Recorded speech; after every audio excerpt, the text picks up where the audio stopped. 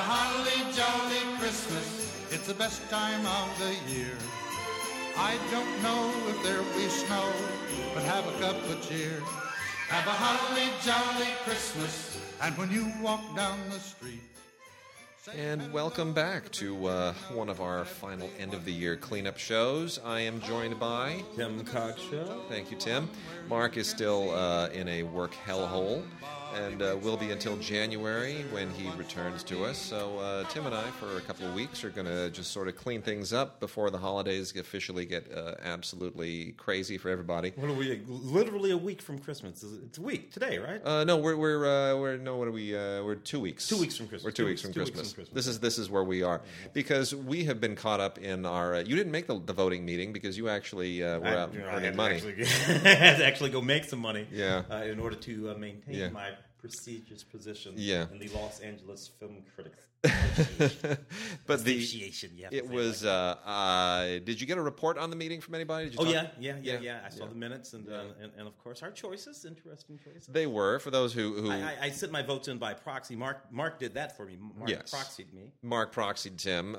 Tim was very funny. You didn't vote for anybody for director because you didn't feel anybody earned it. Nobody stuck the landing. Nobody stuck the landing. Not a single one. And I mean that. Nobody really stuck the landing. Yeah, I mean there are some efforts that I liked. But yeah, it was, this is one of those years like last year where I kind of felt a lot of really good films, but no greatness kind of stood out. But nothing that made you want to go see it again, take a friend, make that phone call, or just ruminate over it, even if it's just a personal thing. A film, 12 Years a Slave. Yeah, that's not a film that I sent people to see specifically, but it lived with me and I ruminated over it. Lincoln a couple of years ago, I ruminated over these films. These are really thoughtful films. This year, good movies. The Martian, it was this really, really fun movie, big movie. Matt Damon, all kinds. Ridley Scott is back and all of that. But that's the most fun I had all year. You know, The Martian is hilarious. You've heard this, right? It's one of the best comedies of the year. Well, the Golden Globes is just about it. Look, and Matt is funny in that movie. But come on, cut it out. This is where the Golden Globes just get completely ridiculous when that comedy drama thing. Yeah. Which there's always a ringer in there. There's always a dramatic film that they stick in comedy because they can't figure out how to squeeze 6 of the best. And they're going to need those people to come to the show. Exactly. You want so we need those people at the show. They want Matt Damon at the show. They should just make up a category called the category for the film that doesn't fit into any of the other categories, but we need these people to come to the show. Yeah, exactly. Call it that. So funny. Anyway, but yeah, it was Spotlight as a top film. The thing that's wonderful about Spotlight is that it is an ensemble movie. Nothing stands out. Mm-hmm. Everything is good, but nothing stands out. It's very measured, thoughtful, and relentless. Mm-hmm. But again, to be honest with you, and nominations all around. Mm-hmm. It's still not a film that I would actually send people to. You got to go see. Oh man, there's this movie called Spotlight, and you got to. No, you don't say that sentence about that movie. Yeah. It's what I thought was interesting in the voting, and I was surprised that Carol was not in the running when it came down to Best Picture, because it's interesting. For the there's a dynamic in the room that's always really interesting, and for those who kind of follow this show for a few years, we've explained this before. You start each category at a different point in the room. You sort of pick a random person to start, and they will give 3 points to their top choice for the award, 2 points to their number 2, and then 1 point to the third. And you sort of roll through the room, and you notice that there will be a wave for a certain film. And you think, oh my goodness, it's really... And then somebody else starts a wave for another one, and it's very dynamic. It's very fluid. Well, the weighted voting allows for all kinds of possibilities. All kinds. And it's very interesting. And sometimes it's very clear. There is one film that is insanely popular, and the top 2 point getters then goes into a runoff. And we used to do a show of hands on that, which got a little hazy. And then, so now we do secret ballot and a little piece of paper, and you write your choice down and you drop it in, and everybody at the executive, the officers at the front, they sit there and they count them real quickly, and then you wind up with a winner. And sometimes, which is a little bit more anonymous and probably a little bit more. It was interesting. I will not, without divulging anything, there were a few cases this year where, in a given category, there were 2 films the final two, and in most categories we announce the runner-up, so you can guess your own. But there were cases where one had a ton of points, and number two didn't have so many points, but the number two had more threes and fewer twos and ones, and the one with the most had a lot of twos and a lot of ones. And then you go into the runoff, and it was the one with more threes, the one that didn't have as many points but had more support as the better film. It was no more top choice points. And that was always interesting. But Carol was right there behind, with Mad Max on a couple of those categories, and then it wound up being Spotlight and Mad Max at the top. We gave Best Director, of course, to George Miller. But I thought it was really interesting that Mad Max, which is about as commercial and digital and sort of, obvious Hollywood filmmaking as can be, yet very personal, it was right in there with these very classic sort of critics films like Spotlight and Carol. Yeah. That was a really interesting contrast. Yeah. And not to mention the way that it actually went. Yeah. It'll make for an interesting evening. I am just in awe of the fact that when I was nerding out as a kid over stuff like, not necessarily even Star Wars. I mean, how weird is it now that here we are in 2015 and we've got another Star Wars film, another Mad Max film, another Rocky film. Yeah. It's like, has anything... all of the sort of iconic films, and and let me say, I say this sincerely because I joke a lot, but those films really are iconic to me. Those were sort of like personality shaping films for me at a certain age, particularly if you go back to the Star Wars films, because I was very young then. Yeah, and they sort of built my sort of understanding of big Hollywood cinema, because that's when big Hollywood cinema started to happen. It did, mid-70s. In that particular way. That's our generation. Our generation ushered that in. And we were formed by that stuff. So it's really a strange thing now, 30 plus years on, 40 sometimes years on, to see all of these things coming back. These mythic sagas are still following us. Yeah. And it is kind of amazing. But I never would have imagined that when I was nerding out as a kid and I was so excited for this low-budget Australian movie, and all I knew about it was it had cars crashing on the commercial and some guy in black leather, and then that poster with the helmet and the sawed-off shotgun and the black leather, and I was just like, that's so cool. That is so cool. Never would I have imagined that 40 some odd years later I'm a member of a critics organization and I'm voting to give that thing awards like Best Director, a sequel. It's the same guy. It's the same director. The same director. It is weird. Interesting though that all of that being as it is, that that movie, is such a different movie. It is. It's a movie with a different ethos. But Miller has said that himself. He has even said he could not have picked up the story because the original Mad Max films were about then, and so much in the world has changed.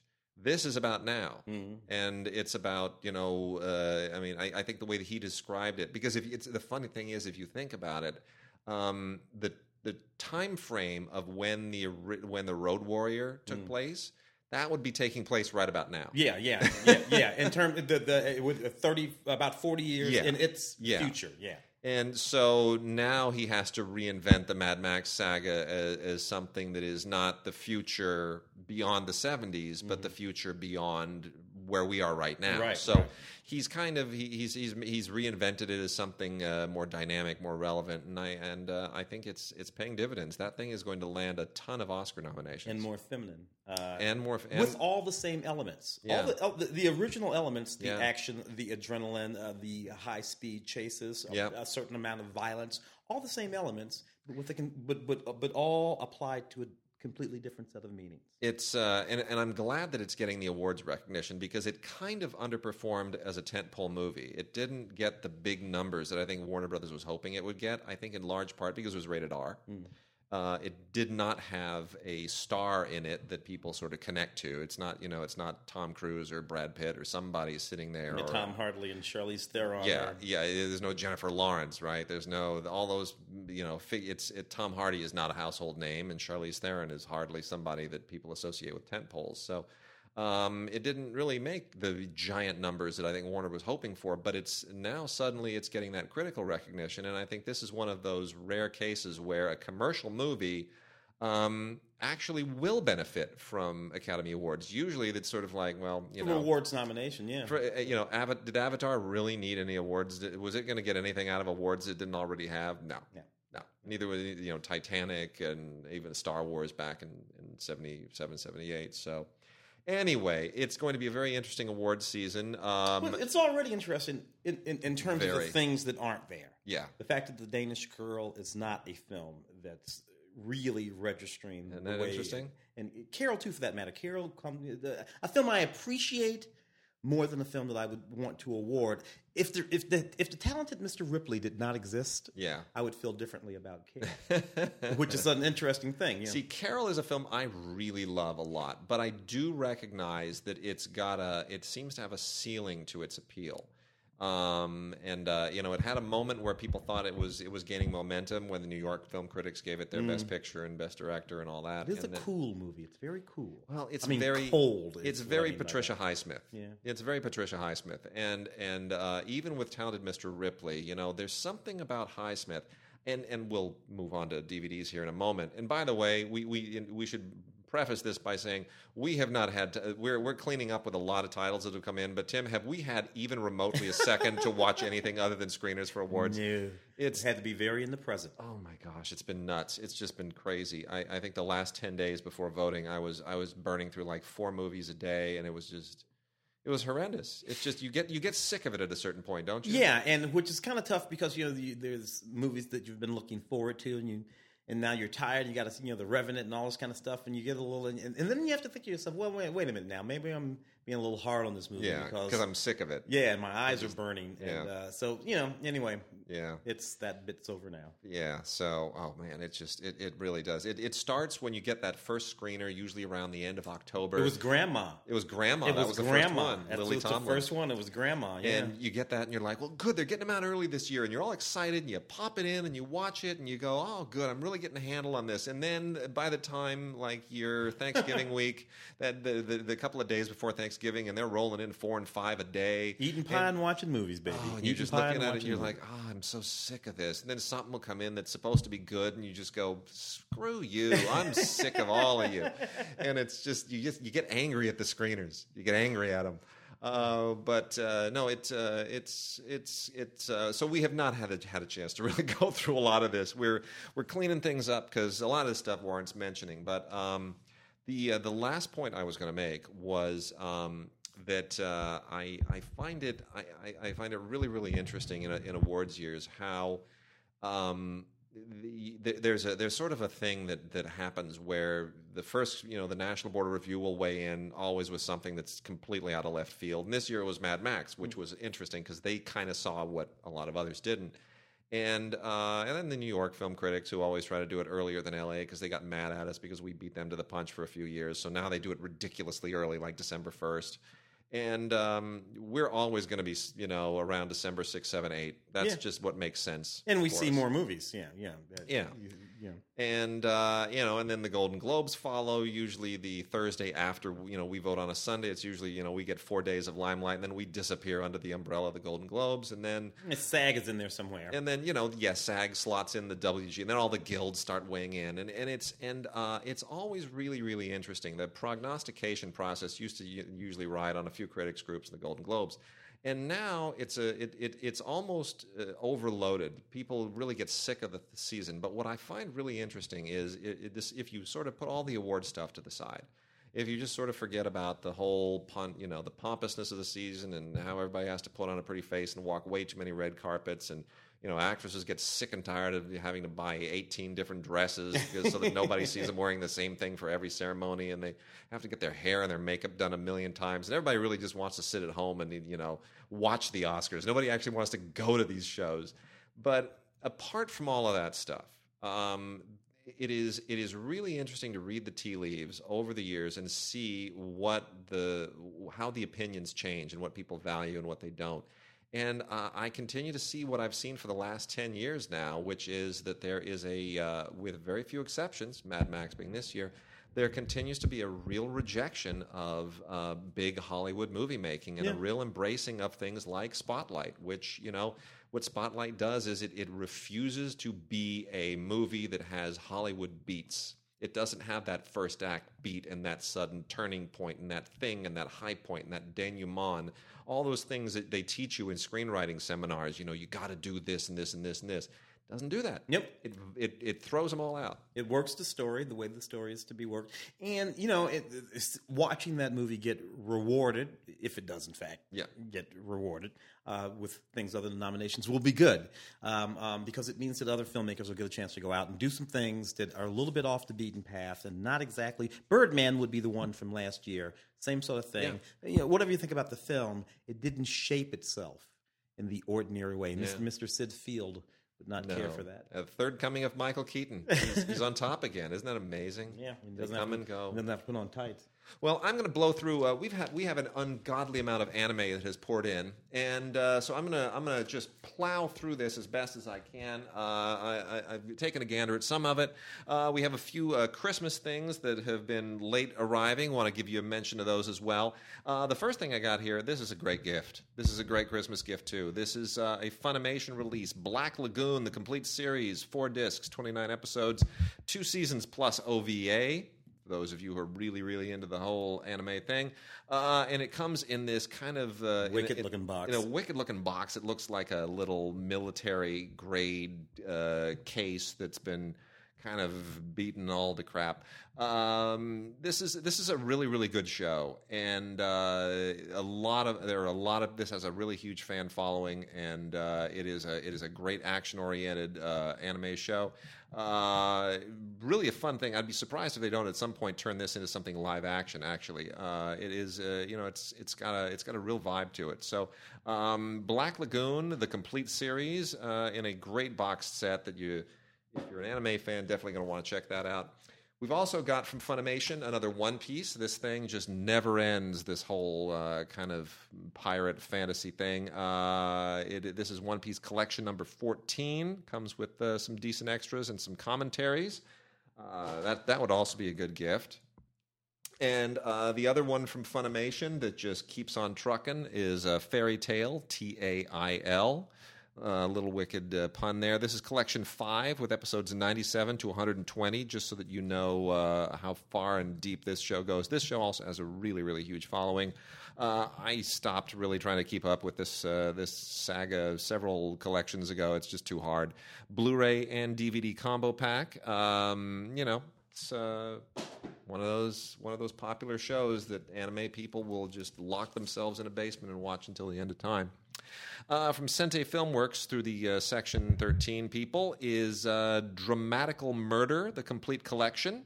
This is 12 episodes plus OVA on 2 discs. Looks interesting enough. Not something that I've had time to really give a look at. A couple more from Funimation here that I had never heard of before they arrived, and both of them have kind of the same style of artwork. Blu-ray and DVD combo packs, both of them. One is Danganronpa, the animated series, episodes 1 through 13, the last episode of which was apparently never aired.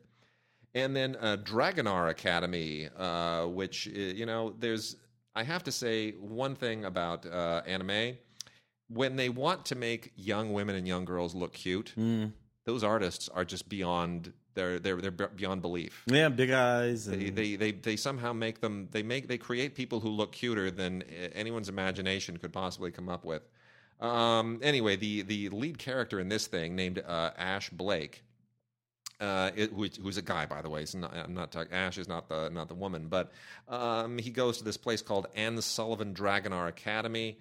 And this is where you learn to kind of be like a dragon rider, and it's a little bit like what was the DreamWorks film, How to Tame Your Dragon? How to Tame Your Dragon, How to Tame Your Dragon 2. This is like an anime approach to that, but my goodness, the kind of dragon girls here are just phenomenal. They're just phenomenal. It's like the greatest artwork I've ever seen. Enough of that. Let me go through the rest of this real quickly. We've also got from Funimation. Buddy Complex, the complete series, Blu-ray and DVD combo set. This is a little bit in the Transformers vein, if you're into the whole robot thing. Sentai Filmworks, we got a few here. The Sentai Selects line. This is Battle Doll, Angelic Layer Complete Collection. That's on DVD only.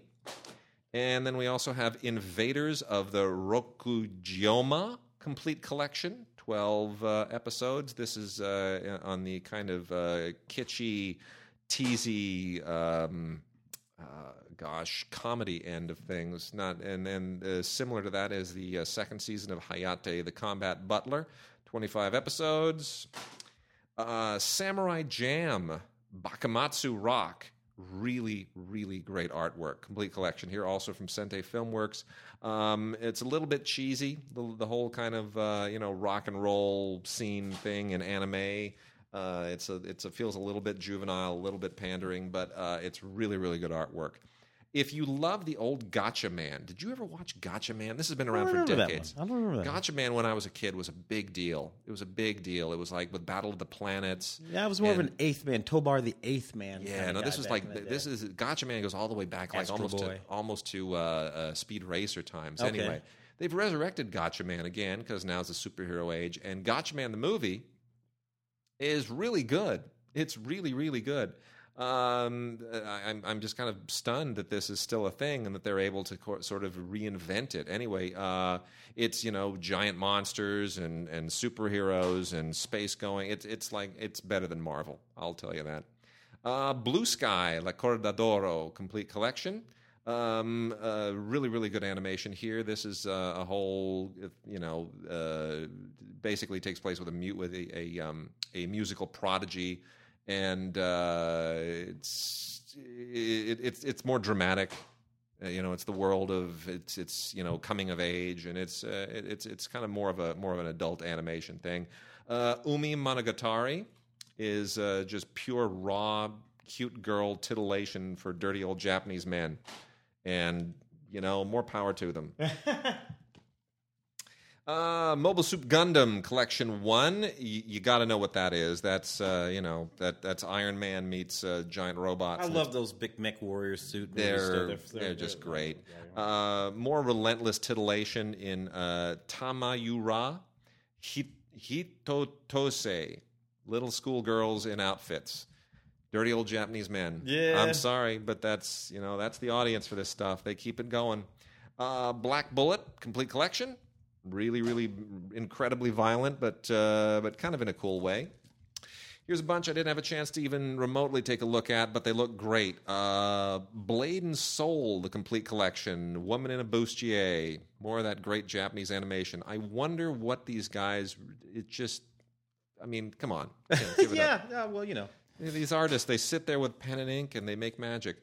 Space Brothers Collection 5. Yeah, we'll call it magic. We'll call it magic. Space Brothers Collection 5. This is an ongoing, really, really popular series from Sente. He is My Master, the Complete Collection. Little girls, big eyes in maid outfits. with French-made outfits. French-made outfits with garter belts. I don't need to tell you the plot because the people who watch this don't care. Hidamari Sketch.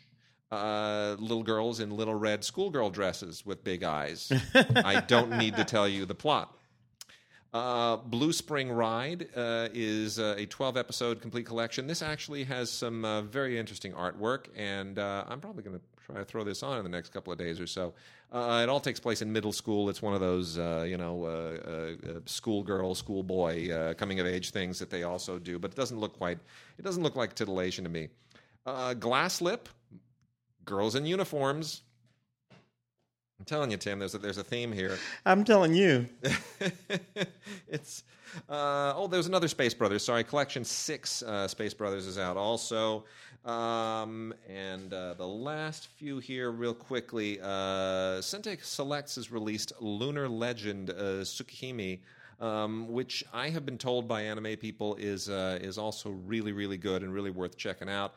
It deals with kind of psychic kids and sort of like an X-Men mutant more teenage kind of fare. thing. Pretty sophisticated animation there. Actually, that's not the titillating kind of stuff. That's sort of sophisticated Akira kind of stuff. I've been told it's quite good. And then Please Twins is also out. This has a following. This is apparently very, very funny, and I need to catch up on that as well. Kind of like an anime Archie, Jughead's, Veronica and Betty. Yeah. Another Gundam. This is Gundam called Turn a Gundam. More of the big robot suit and a lot of destruction. And then the last two, for those who are fans of Dragon Ball, this also never goes away. Dragon Ball Z Resurrection F, which is, again, I have spoken to some anime people, and they have said this is really the real deal. This is some of the best Dragon Ball they've seen in a long time. That is a Blu-ray DVD combo set. And then this one looks unbelievably cool. That's why I saved this till last. This is a Sentai Filmworks title, Aura, Koga Maryun's Last War. And this appears to be a really, really, really cool fantasy epic. And it seems to follow kind of a Lord of the Ringsy narrative, but it certainly seems to be really, really cool. So that is on Blu-ray from Sentai Filmworks through Section 13. Aura, A-U-R-A, Kogu Maryun's Last War. Really, really looking forward to that. So, Tim, we're done with the anime. What do we have as far as new films and classic films that have rolled in? Well, I got a little stack of both of those over here, some of which are a lot of fun, so far as I'm concerned anyway. One of which is FX2. You remember FX 1986? Yeah, Brian Brown. Brian Brown, fantastic film. Sure. Sort of set in the movie industry, which was a neat thing at the time because it kind of took us. It was before I came to LA, before I was a professional film critic. That was a lot of fun for me. I've always thought that those were the films that directly inspired MacGyver. You know what? I think you might be right. Aussie films; those were Australian films, right? Yeah. And it's a question that I always meant to ask. Vin DeBona, who was a producer on MacGyver, was a professor of mine in school, and I remember that was a question I always wanted to ask him. I always wanted to ask him: was FX and MacGyver? Did they ever? Is there a thing going on there? Because Vin became famous and very rich by stealing things, quite frankly. He did, seriously. And he would tell you that. He's the first person to tell you. He would go to Japan, he'd see some wacky game show, and then he'd come back here and he just sort of got the rights to it from Japan, and he'd do an American version, and all of those like Animal Crack-Ups, you remember those Saturday morning game shows? He did all that stuff, and they're all based on really, really scary Japanese game shows. Because in Japan, game shows they're not like I'll take 300. I'll take Cuban military advisors for quiz shows. No, they're not quiz shows. It's like if we take this caterpillar and if we squirt arsenic on it, will you snort it in your nostril for $350? And somebody will actually do that, and it's really disturbing. It's terrifying actually. So so we brought this. FX2, 1991 film. Brian Dennehy again. Brian Dennehy and Brian Brown, I should say. A neat film. What I like knowing most about this film, it's directed by a guy named Richard Franklin. Richard Franklin directed the Psycho sequel, Psycho 2. That's right. Which was like 20 years after the original film, but was meant to be a direct sequel from the Hitchcock film. What possessed this guy to think that he could follow up Hitchcock? He's a fun guy. It's a neat film. Anyway, FX2 Blu-ray. It has a making of featurette on it, a couple of trailers and stuff like that. And I don't actually remember seeing this movie at that time. But if it's as good as the original FX, it would actually be quite a lot of fun. I've got a new release, the Stanford Prison Experiment. This was a neat film that came out just last year. It was based on the actual Stanford Prison Experiment from 1971. Took place up in Stanford. A professor set up a team of 24 students. Half of them were designated prisoners. The other half were designated guards, and they were given the authority that they were given, and things got out of hand. This actually happened. It's like that German experiment that they did in the film Das Experiment. Which I believe was a darker sort of situation. Much darker situation. But these I always wonder why, when they do these experiments, if they go wrong somewhere in the world, why does somebody in some other part of the world think that if they replicate it, it will somehow turn out differently? There's always a brighter professor somewhere. Doesn't. This one has a commentary track on it with the director Kyle Patrick Alvarez, a featurette. It was a neat movie. Didn't get a lot of purchase at the time, but I saw it and I thought it was pretty good. Yeah. Tense in a certain kind of way. A fun movie for me, Remo Williams, The Adventures Begin. Ah. Dude, I got to tell you, I loved this movie when it came out. It was a lot of fun. Joel Grey, in the film with Fred Ward and Wilford Brimley. Joel Grey in that makeup. In that makeup, the neatest thing that which I don't think you can get. That's almost as bad as Mickey Rooney and Breakfast at Tiffany's nowadays. Although there's a joke in there someplace that I'm not sure what's going on. Neatest thing about this film, directed by Guy Hamilton. Who directed a number of the James Bond films of the Bond films at the time. Neat movie. This doesn't have a whole lot on it. It's a 1985 film. A lot of fun. Remo Williams, Fred Ward still walking around a bit. A newer release, Kurt Russell film. Oh, Bone Tomahawk. Bone Tomahawk. Patrick Wilson. But between this and The Hateful Eight, he's doing a Western thing now, isn't he? He's like getting into Tombstone mode over and over and over. He's got the look for it now, of course. Yeah. He's got the the beard and all that kind of. This was pretty neat. Again, didn't get a lot of purchase when it first came out, but it's a violent film. Yeah. You got to be ready to sort of watch this kind of thing. Kind of cool. So check it out if you get a chance. A little film that I saw when it actually came out this year was Desert Dancer. Frida Pinto film. It was a lovely film, moving film set during around the time of the Iranian Revolution. It's about a man who wants to dance. Of course, you can't dance or do any of the sort of Western things in Iran right now, and what he goes through with his family and a young woman that he meets and stuff like that. A lovely sort of moving film that I liked a lot. There's a conversation on here with Asif Ghaffarian, who I believe was the young man who played the lead in the film. So it's called Desert Dancer, Frida Pinto film. A completely different movie. Joe Ross, Knock Knock. Oh, Knock Knock! I actually went to the premiere of this movie with Keanu Reeves, and I think Eli. I said Joe. Eli Roth. Yeah. I think Eli Roth's wife is one of the young lady leads in this. And oh boy, this was a movie that I actually went to the premiere of. Eli was there. Keanu was there. We had a nice chat. Keanu is a good friend. He's a very good friend. So when his boy calls him and says, I need you to star in this horrible movie that I'm going to make because my wife wants to. Well, he's he's making another John Wick movie, so he's going to be set. He's fantastic in the Wick movies. Yeah. If you like this kind of stuff, and some people do, this is one of those movies. Yeah. It actually is an incredibly uncomfortable movie. Audio commentary by Eli Roth, his wife, and the rest of the folks in the film. I noticed that Keanu is not in the audio commentary. Yeah. So that's what that is. We have a film called No Escape. This was a controversial film. Oh my gosh, this thing! A while ago, you'll remember Owen Wilson, Lake Bell, Pierce Brosnan. This film had. You're right. The controversy on this was really interesting because everybody kind of jumped on this as being this.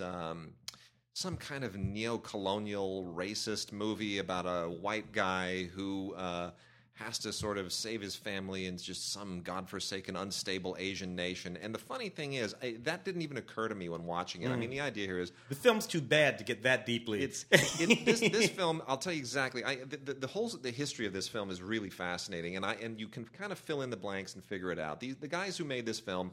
They had like one other film under their belt, and this is basically a movie that they made because they were able to. I'm telling you, this is my guess. They were able to piece the money together and piece the talent together, and basically make it as kind of a resume piece. Say, look at what we can make a real tense action movie, and get the adrenaline pumping. And I don't think they ever anticipated good reviews at all. This is something he can take to Warner Brothers and say, "Hey, why don't you let me direct a?" I got through a budget. I didn't burn the money. There you go. Everybody got paid. I know how to keep how to put a movie together and maintain tension. Let me do a Superman movie, or go to Disney and say, "Let me do a Marvel movie." Whatever, put me on the list at least. And that's what this is about. Owen Wilson and Lake Bell, parents bring it. He's going to basically Malaysia. A lot of people didn't realize it was Malaysia because they don't really emphasize it. But he's going to Malaysia because he's working for a company that purifies the water. Yada yada yada. Next thing you know, suddenly the whole country is erupting in a coup, and civilization is breaking down, and people want to kill everybody who works for the water company. And he's got to take his family on the run, and they've got to somehow, get out of Dodge without being shot by all the restless natives. Yeah. And of course, Pierce Brosnan shows up as a kind of James Bondsy kind of guy. He's a guy they meet on the plane, and he shows up later, and I'm with some kind of intelligence. Meanwhile, bang bang, he knows how to kill people. the whole thing is completely preposterous. There's a helicopter crash on a roof that is just, it's not to be believed how silly it is. But this is what I looked at. I thought, this is kind of like, they just want to do a low rent Year of Living Dangerously. That's all this is. Yeah, yeah. And the thing that our colleague Bob Strauss, who writes for the LA Daily News, I've had an ongoing thing with Bob Strauss. Bob hates the fact that at the end of the movie they are going essentially from Malaysia trying to make it to the Vietnamese border.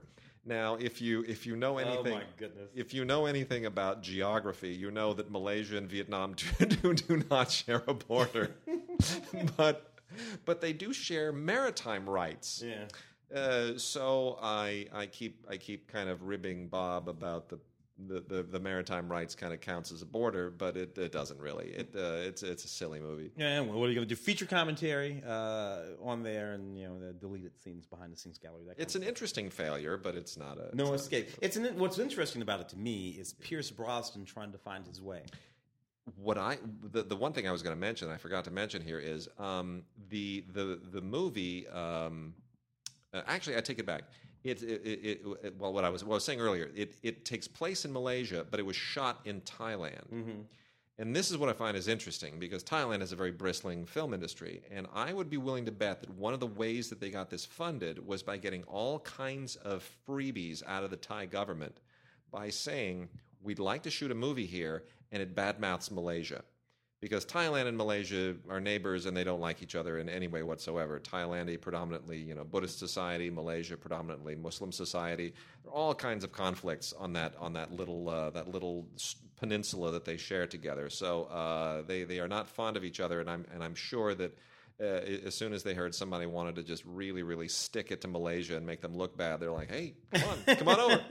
What can we give you? What can we provide?" We'll let you make a movie about it. Happy to. Yeah. A Blu-ray here that I'm really anxious to see, actually. I haven't seen this one yet. Criterion Collection, Downhill Racer. Downhill Racer. Michael Ritchie, of course. Such an interesting choice for a Criterion title, isn't it? Isn't it, though? Yeah. Although it's a very avant-garde film. Even in its time, it's an avant-garde film. Thread-thin narrative. This was a really interesting era, because we both recently saw the Steve McQueen documentary. Exactly, the Man in Le yeah, Mans, yeah. And that too, really a threadbare narrative, almost documentary-like in the realism that it depicts the race. And you of course have Grand Prix with James Garner. This was an era. This is a little bit more of a movie, but yes, yeah. But this was an era where there were a lot of these. This is basically like Grand Prix or Le Mans on skis. With Robert Redford. It's a lot of natural sound, not a lot of score. So a wonderful film. Can't wait to see this. Yeah. This is a restored high definition digital transfer. It has interviews from 2009 with Redford and the screenwriter. All kinds of stuff on this Blu-ray special edition from Criterion Collection, actually. You really, really should check this one out. I can't wait to crack it open. This one I find kind of interesting. War Room is another one of those faith-based Christian films that just keep making money, despite the fact that critics rip them to pieces. These are the Kendrick brothers, who Stephen and Alex, who down in Georgia, they make all their movies down there. And these are the guys that did Fireproof and Courageous, and they just keep figuring out how to make these movies inexpensively, but with enough production value that they don't need to market them at all. The audience just comes all over these movies. The audience. The audience. It has a very specific audience, and they make it out to see those movies. And the marketing plan, of course, is a sort of internecine thing of where everybody talks about these movies amongst themselves. Yeah. So the audience for this movie, and of course they do really well on Blu-ray and DVD release. What's so interesting about this is that all those previous movies were very specifically very, very white Christian movies for a white Christian audience. This is an African-American family. And the white evangelicals came out in droves along with the black evangelicals. Because the thing that they have in common is amazing. The tagline on that movie is, "Prayer is a powerful weapon."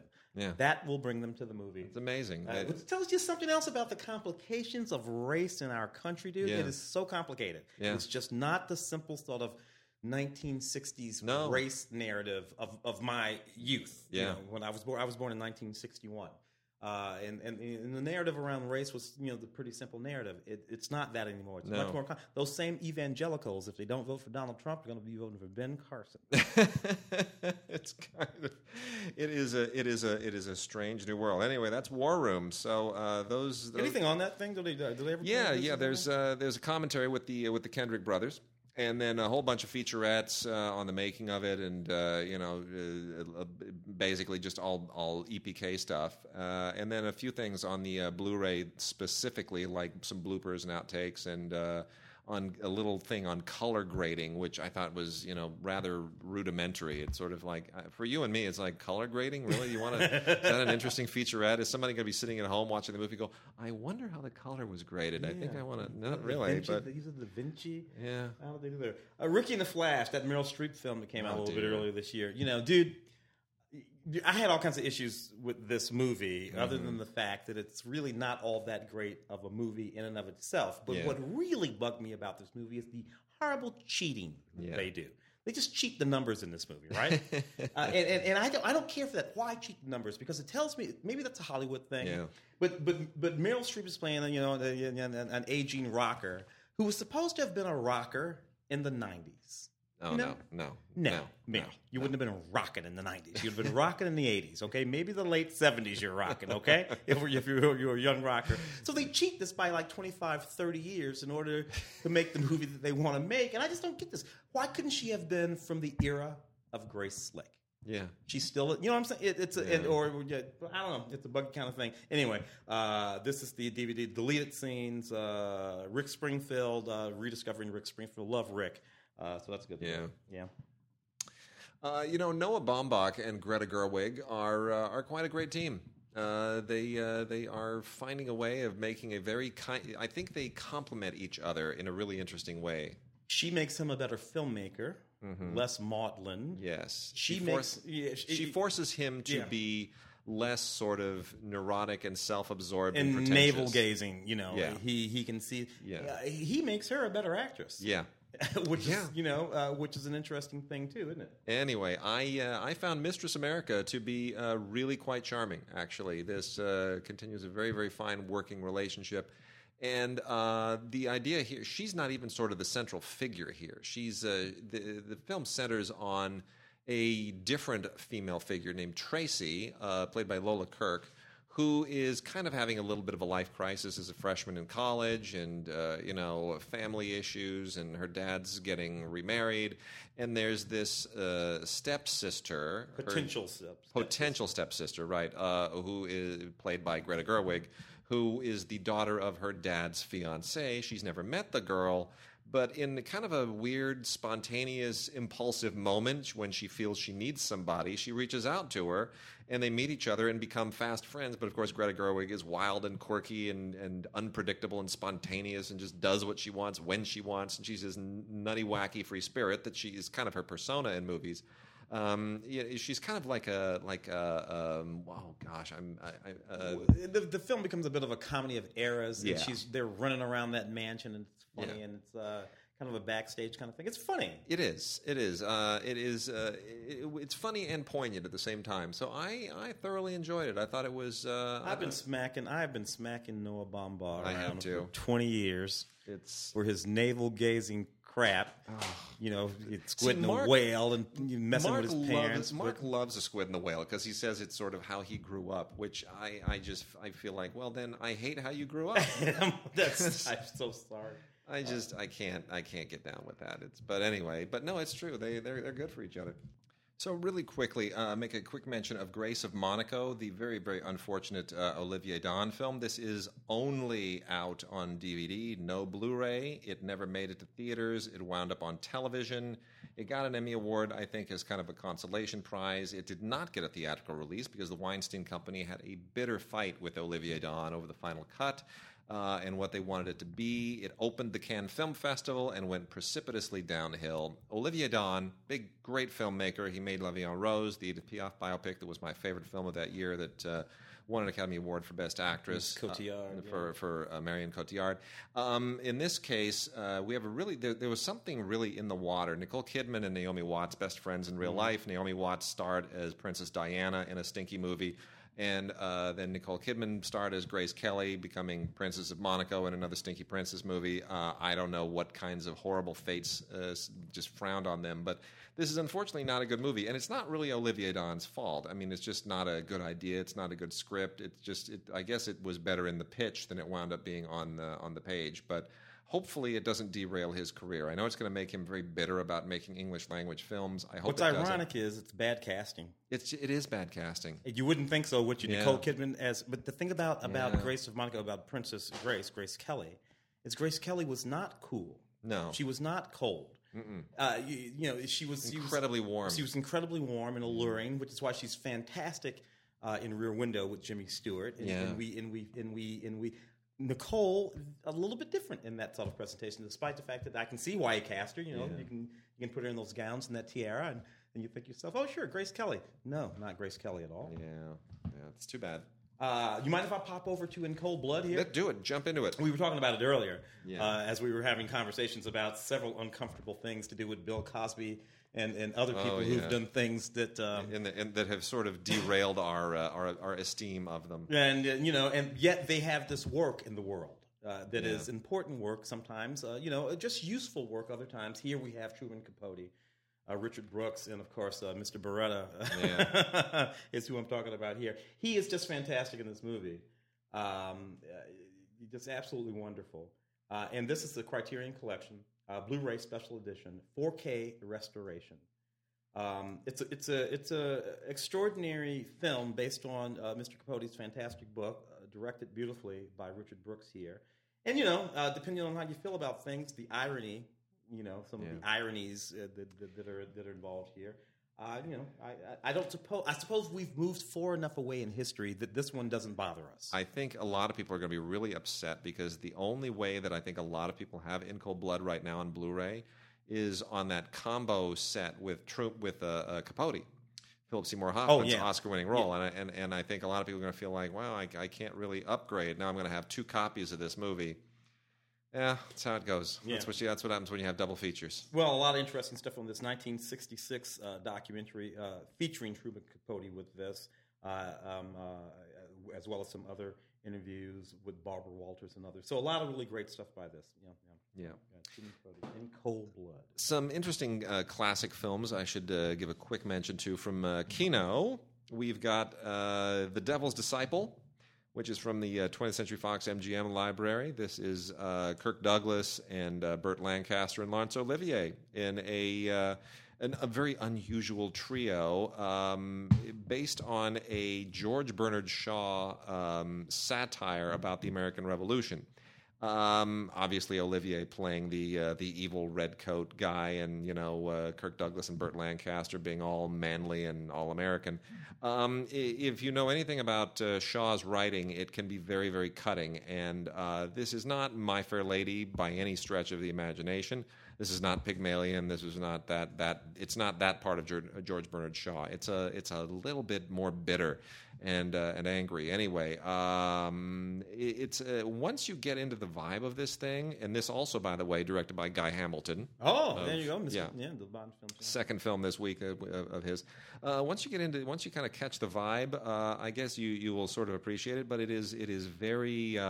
It's very, for a 1959 film. It's got a lot of vinegar in it, I have to say. Chuck Norris in Delta Force 2, otherwise known as the original version of Argo. Yeah. The Oscar-winning Argo. Directed by his brother Aaron. Yeah. I joke, of course, because the end of Argo is like a Delta Force movie. They're running down the runway. All those V.M. Golan films were like silly. The end of Argo. But Aaron Norris, of course, Chuck Norris's brother, was a choreographer on many of his early films, like Good Guys Wear Black and Force of One, and eventually was elevated to director so that Chuck wouldn't have to fight with a director, and he could just sort of tell his brother what he wanted him to do. Billy Drago and Richard Jekyll show up in this because they are in all B movies from the 1990s, and I guess it's a requirement. Also from Kino, rather unceremoniously released through the Studio Classics line, is Salaam Bombay, which is the film that put Mira Nair on the map. Yeah. And I still think it's probably her best film in many respects. Really an amazing movie. It was Oscar nominated at the time. Just an extraordinary. It won the Camera d'Or for Best First Film at the 1988 Cannes Film Festival. got an Oscar nomination the following year, and just a look at the agonies of street kids in the streets of Bombay. Still an amazing movie. Has a wonderful audio commentary with Mira, and another audio commentary with the cinematographer Sandy Sissel. And a bunch of the original documentaries behind the scenes. Really a great release. This thing should not be overlooked. It's really just a beautiful Blu-ray. And, I've interviewed Mira Nair a few times, and fascinating lady. I wish she'd go back to making those kinds of movies. She keeps making Hollywood movies, which for the payday, you and I were talking about this before the show. Today. Yeah. Nobody can make money like Hal Hartley's kickstarting movies now. You can't make money doing that. So they take the paydays, but boy, I wish she'd do something like that again. It hurts the art. She is such a talented lady, and she's so... It's funny, when you meet her, the wonderful thing about Mira Nair, she's so gracious. And you think you're meeting just some really wonderful, very gracious, conservative Indian woman because she wears very, traditional Indian clothing and the whole thing. And then she just starts talking like a truck driver, and it is so funny and so entertaining and so amusing, and it is just to hear her sort of lace all of her, but she still speaks in a very gentle and elegant and patrician way, and then she'll just sort of drop an F-bomb on you, and it jars you, but it's very sweet and very funny. But she's so lovely and so talented, and lives in Uganda. Did you know that? I did not know that. Yeah, she's lived in Uganda ever since she made Salaam Bombay. That's her home. She's been... Well, lots of expatriates. Yeah. Well, there was a very large Indian community in Uganda until Idi Amin persecuted them. Yeah. But they still remained. Good movies about that. They still remained, yeah. And she returned and was, has become a part of that sort of expatriate Indian community inUganda. Yeah, the diaspora, exactly. And then Ghost Story, which is actually quite a lot of fun. Dates a little bit, 1981, of course. John Irving. John Irvin, who, by the way, Vietnam vet, you know that. Oh, John sure. Irvin from Hamburger Hill was essentially his story. Yeah, that grind of that actual grind. It's interesting combination of films, John Irvin. Is all Ghost Story there with, Well, this is a combination of Stephen King and Peter Straub, two horror masters and their sensibilities, and with a cast of great old actors as they're aging: Fred Astaire, Melvin Douglas, Douglas Fairbanks Jr., John Houseman, and then you throw in Patricia Neal and a very young Alice Krige. And it's actually a pretty decent film. I think it dates shockingly well. Really good score by Philippe Sard. So that's also on Blu-ray, courtesy of Scream Factory, the line from Shout Factory. What do I got over here? I got a Sergeant Kabuki Man. I got to tell you, when I first got to L.A., and I was looking for work, doing pretty much anything, and I ran into Lloyd Kaufman.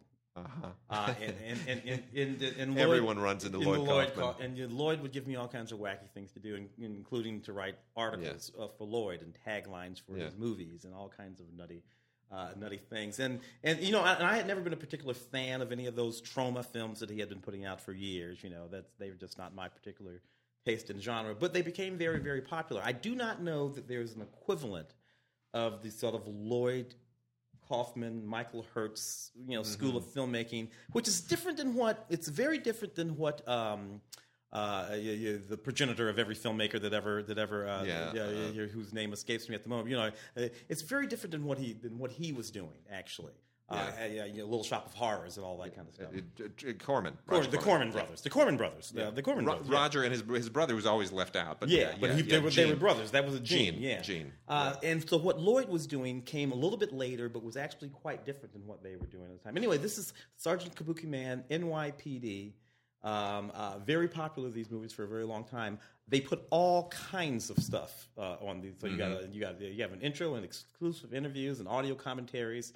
And the original trailer and more stuff than you can possibly think of. So if you're a cultist from this period of filmmaking, have fun with Sergeant Kabuki Man, NYPD. Very nice. I got a relatively recent movies. I did not see this when it came out. Cooties. A lot of folks in this movie. You got Elijah Wood, Rainn Wilson. It's starring in the film. I'm not exactly sure what it's about. It looks funny.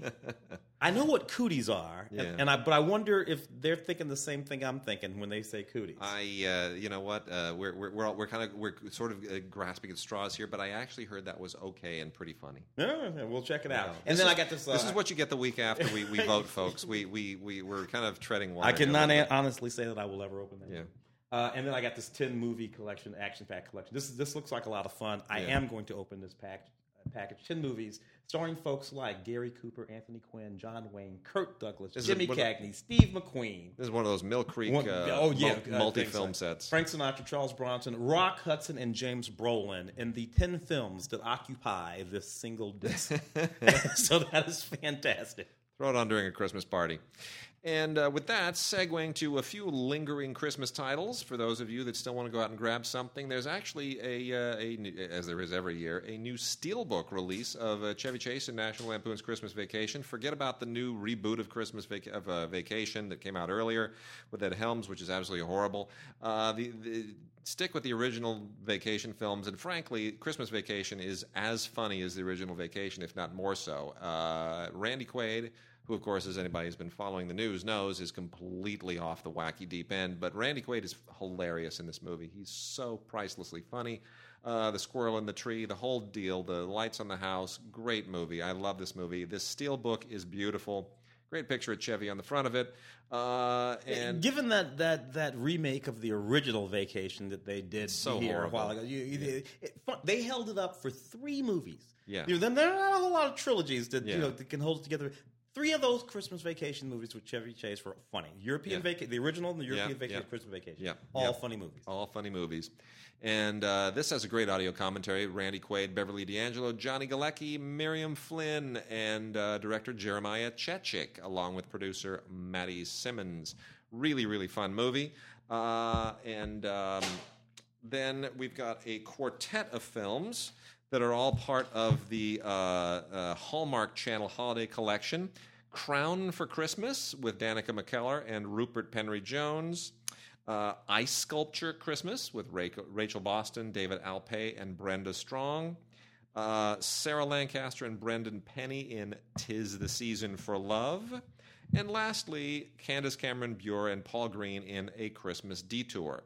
What all of these have in common is that they star people you have never heard of, and they are all schmaltzy romances. A lot of those people were sitcom stars between 1981 and 1982. Christmas movies also have terrible puns in their titles. This may be the worst one I have ever seen. I have not seen it. It's from Level 33, but I've got to give them props. This is probably the best cover I have ever seen for a Christmas movie. Yes. It is called Up on the Woof Top. Yep. WOOF. The 2 O's in woof are Christmas ornaments. Yes. And it is a picture of a little puppy, looks like a Jack Russell Terrier or a beagle or something, sticking his head out of the chimney with a Santa cap on. Santa's best friend is coming to town. That is the tagline. It gets the Dove Family Approved label. You know what? Go for it. Watch this. Let us know what you think. I will probably watch this with my daughter before Christmas just because this looks so up on the woof top. What can I tell you? It's an adorable cover. Up on the woof top. It's a great pun.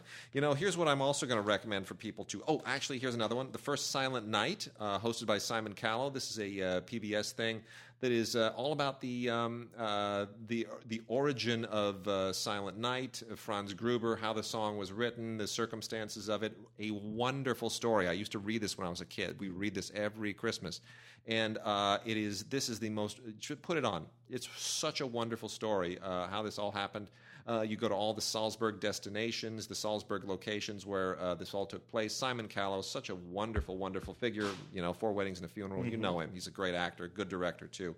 And then here, I'm going to make a recommendation. What Mark and I used to do on Christmas shows, we used to talk about all the exercise DVDs that were available to work off the holiday pounds.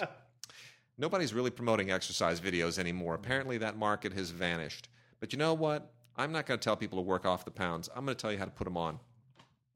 So go ahead and get yourself Season 8 of Cook's Country. Yeah. America's Test Kitchen. Really wonderful recipes here. I'm especially enthralled by fried chicken and grilled peppers. And some of these Southern comfort foods here like Delta Hot tamales. There's also a skillet roast chicken and potatoes recipe that looks absolutely sensational. And then a few others, since I don't eat pork or beef. I've been making modifications on some of these, but you got things like apple pie with cheddar cheese crust. Ooh, lovely! Can you believe that? Lovely. My goodness. The exact opposite of the exercise videos. Yes. We also have Gabrielle Hamilton in Mind of a Chef Season 4. This has a few really great recipes in it as well, like poulet à la crème. That means cream chicken and zucchini tops, fried zucchini tops. That's a PBS series. All of these are PBS? Yes, all of this is PBS stuff. Because PBS is where you go to find out how to cook these days. Chef's Life with Vivian Howard, their holiday special, which includes a PDF of all the recipes on this, and you'll just absolutely die. There's like a red velvet cake here that is just beyond belief. And then I'll have what Phil's having with Phil Rosenthal, also PBS.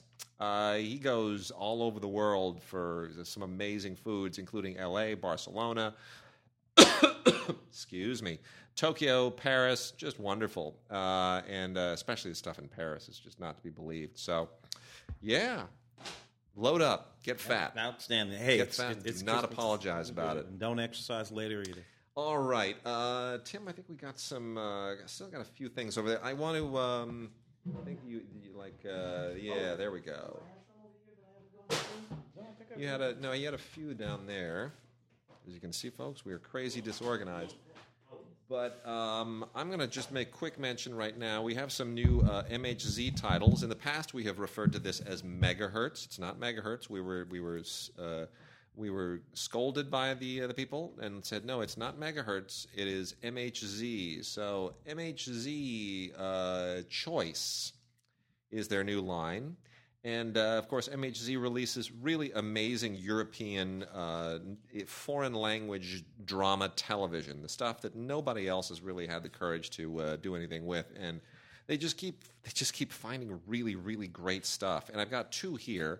The French series, A French Village, Un Village Français. This is season 1, and essentially this is almost kind of Downton Abbey-ish in a way. By that I mean it's a period show that examines how characters' lives are impacted by the thrust of history. And this is dealing specifically with World War II, French occupation, 1940. You know, we're on the cusp of, you know, World War II is underway, but the worst has yet to come. And Germany occupies France in June of 1940. And this deals with how these characters deal with this. And I have never seen a French show go there before. So bravo to them for doing that. And then we have two sets for this series called. Oh, I know I'm going to completely mutilate the title. Fjällbacka Murders. Fjällbacka Murders. This is a Swedish show, set 1 and set 2. This is all comes from the novelistic crime world of an author by the name of Camilla Lackberg, who is apparently a big deal in Sweden. Never read any of her stuff, but at least to my knowledge. But in any case, this is some pretty gritty stuff. Sweden used to make just kind of really good drama back when they just sort of had like Ingmar Bergman shows and everything's very intense, but crime is the new thing. Girl with the Dragon Tattoo and all that stuff. So crime and government and all that kind of stuff. Yeah, because Sweden has really started pioneering. They go deeper and darker than they even do in England with all this crime stuff. So anyway, really, really good series. Some just fascinating writing and really compelling backdrops. Actually, it's a really good show. So that's the Fjällbacka Murders, FJA with the 2 dots over it, LLBACKA. And I guess with the 2 dots over it, I guess Fjäll. Is that how what the 2 dots do? I don't know. Whatever. It feels Swedish that way. It does. I have 3 from the Warner Brothers Archive collection here. Yeah. Great classic films here. Everything I Have Is Yours, which is, of course, a wonderful old film from Metro-Goldwyn-Mayer Library. The Girl Most Likely, Jane Powell, Cliff Robertson. Can't go wrong there. And The Merry Widow, Lana Turner. Also can't go wrong there. All 3 of these films. Not a lot coming with them, though, I must say. This Warner Archive collection, Wade, they don't exactly pile on the special features and additions or anything. No, like they sure don't. Just all like the film itself and its original format. This is kind of a regular thing that we talk about, and unfortunately, I haven't had a chance to even get into any of these. But they're all DVD-Rs. They're manufacture on demand, MOD. But they do they're some of the best looking titles that you'll find anywhere out there. The Warner Archive people really doing them. They're just they aren't like the monkey that just pushes the button on the machine and lets it roll. The Warner Archive people are very, very attentive to the archives, and they have a great team over there. So we will love the work they do. Mostly, they're getting the movies out into the world. Is what they're getting them out into the world. They're making them available, and there's something that goes on at Warner Archive that does not go on elsewhere, which is they curate the films that they release, and I wish more people would appreciate the importance of curation. And that's I love what they do. Well, not everything that got shot needs to be out in the world. I got Joel McCrea here. This is a Blu-ray, The Gunfight at Dodge City. A film that I do not actually remember. Wade, do you remember this movie? Not at all. Joseph Newman film. But Joel McCrea made so much stuff. Those they crank those westerns out like programmers, just particularly nonstop. that period from 1949 to about 1959. Yeah. Then I got First Features Collection, 10 movie set. Another one of those 10 movie sets. Introducing. This is going to be fantastic for you. These are introductory film. You've got Marilyn Monroe. You got Bette Davis. You got Ava Gardner. You got Bing Crosby, Clark Gable, Tommy Lee Jones, Michelle Pfeiffer, and Callie and Son, which is a movie that I really, really dug. And, I don't even care if the movies are bad. And young Dennis Quaid, young Keanu Reeves, and young Jeff Bridges, and Yin and the Yang of Mr. Go. Nice. All on this one set. These movies date back as early as about the old movies date back to the 30s, and some of these Jeff Bridges movie is a 1971 film. There we go. So that's take a look at some of your favorite movie stars when they still had hair.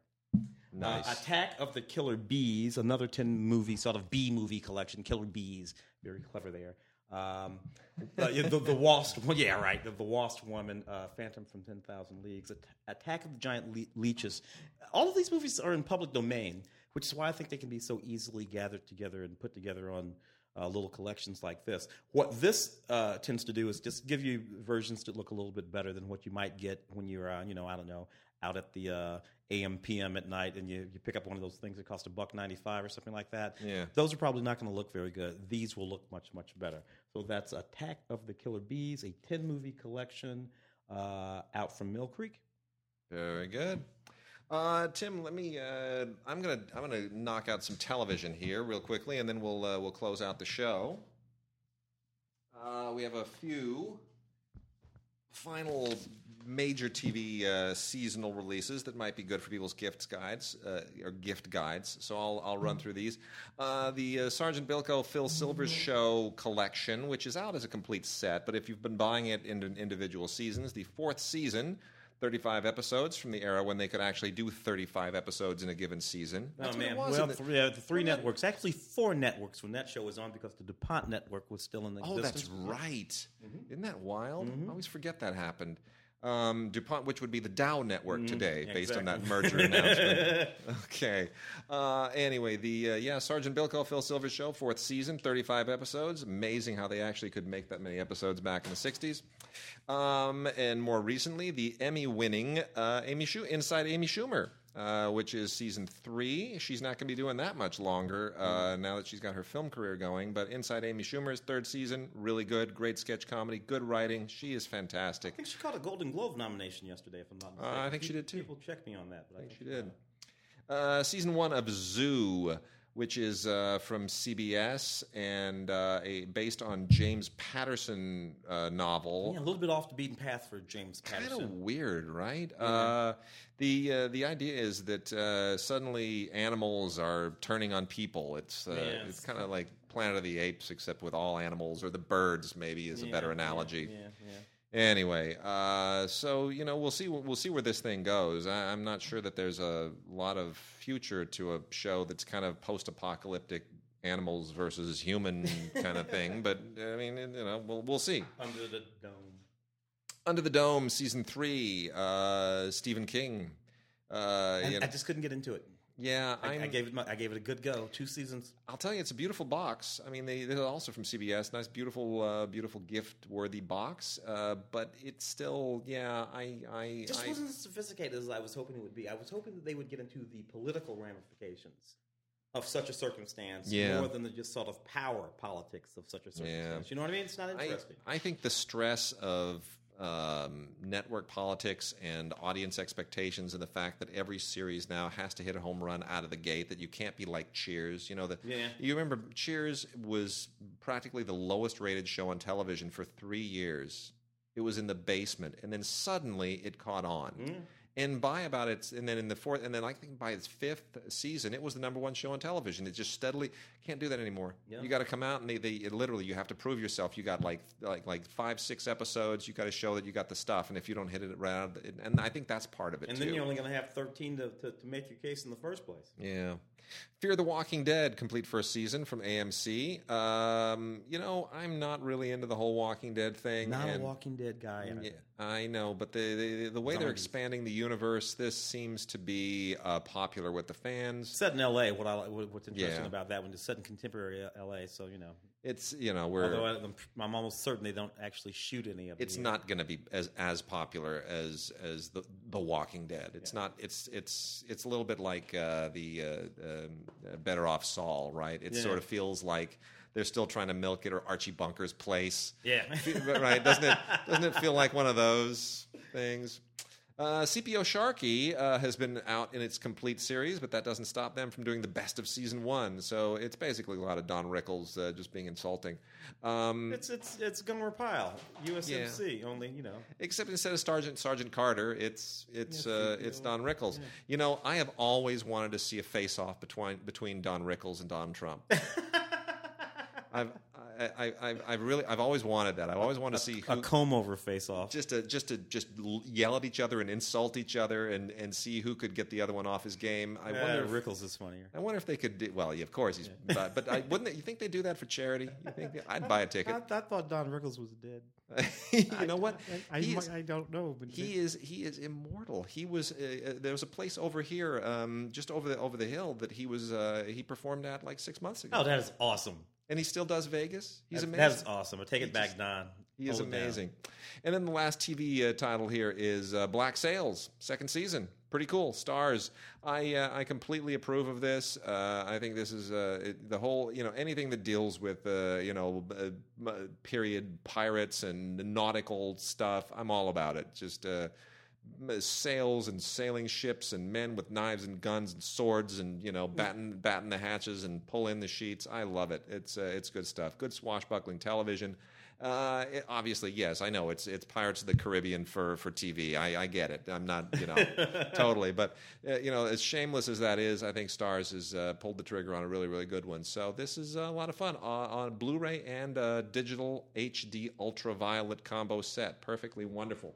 And then, actually, before we completely go, another Foyle's War is this is an amazing complete saga box set for Foyle's War is one of the best TV shows on television. Period. It's just I'm a big fan of Mr. Kitchen for one thing. Yes, another stalwart British actor whose career you can follow back 50 years now, I suppose, to the late 60s, and see nothing but gems. And he's outstanding in that series. He's fantastic. Michael Kitchen, great actor. Wish he'd show up in some features now and again. But anyway, great mystery series.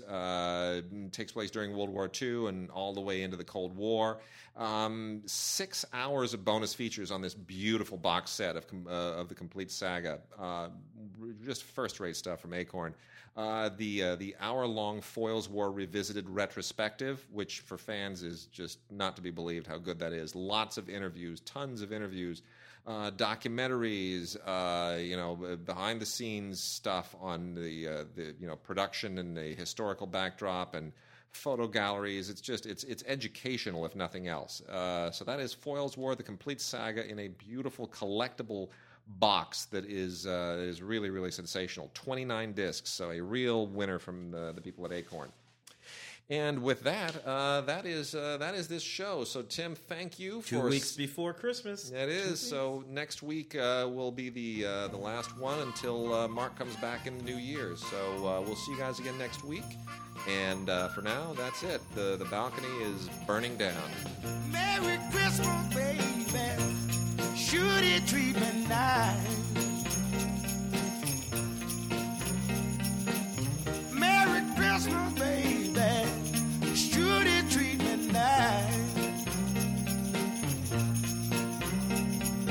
You bought me a diamond ring for Christmas. I feel like I'm in paradise. I feel mighty fine, y'all. I got music on my radio. Feel mighty fine, girl. I got music on my radio. Oh, oh, oh. I feel like I wanna kiss you, standing beneath that mistletoe. Santa came down the chimney, 3:30, y'all. Left all them a good old present for my baby and for me.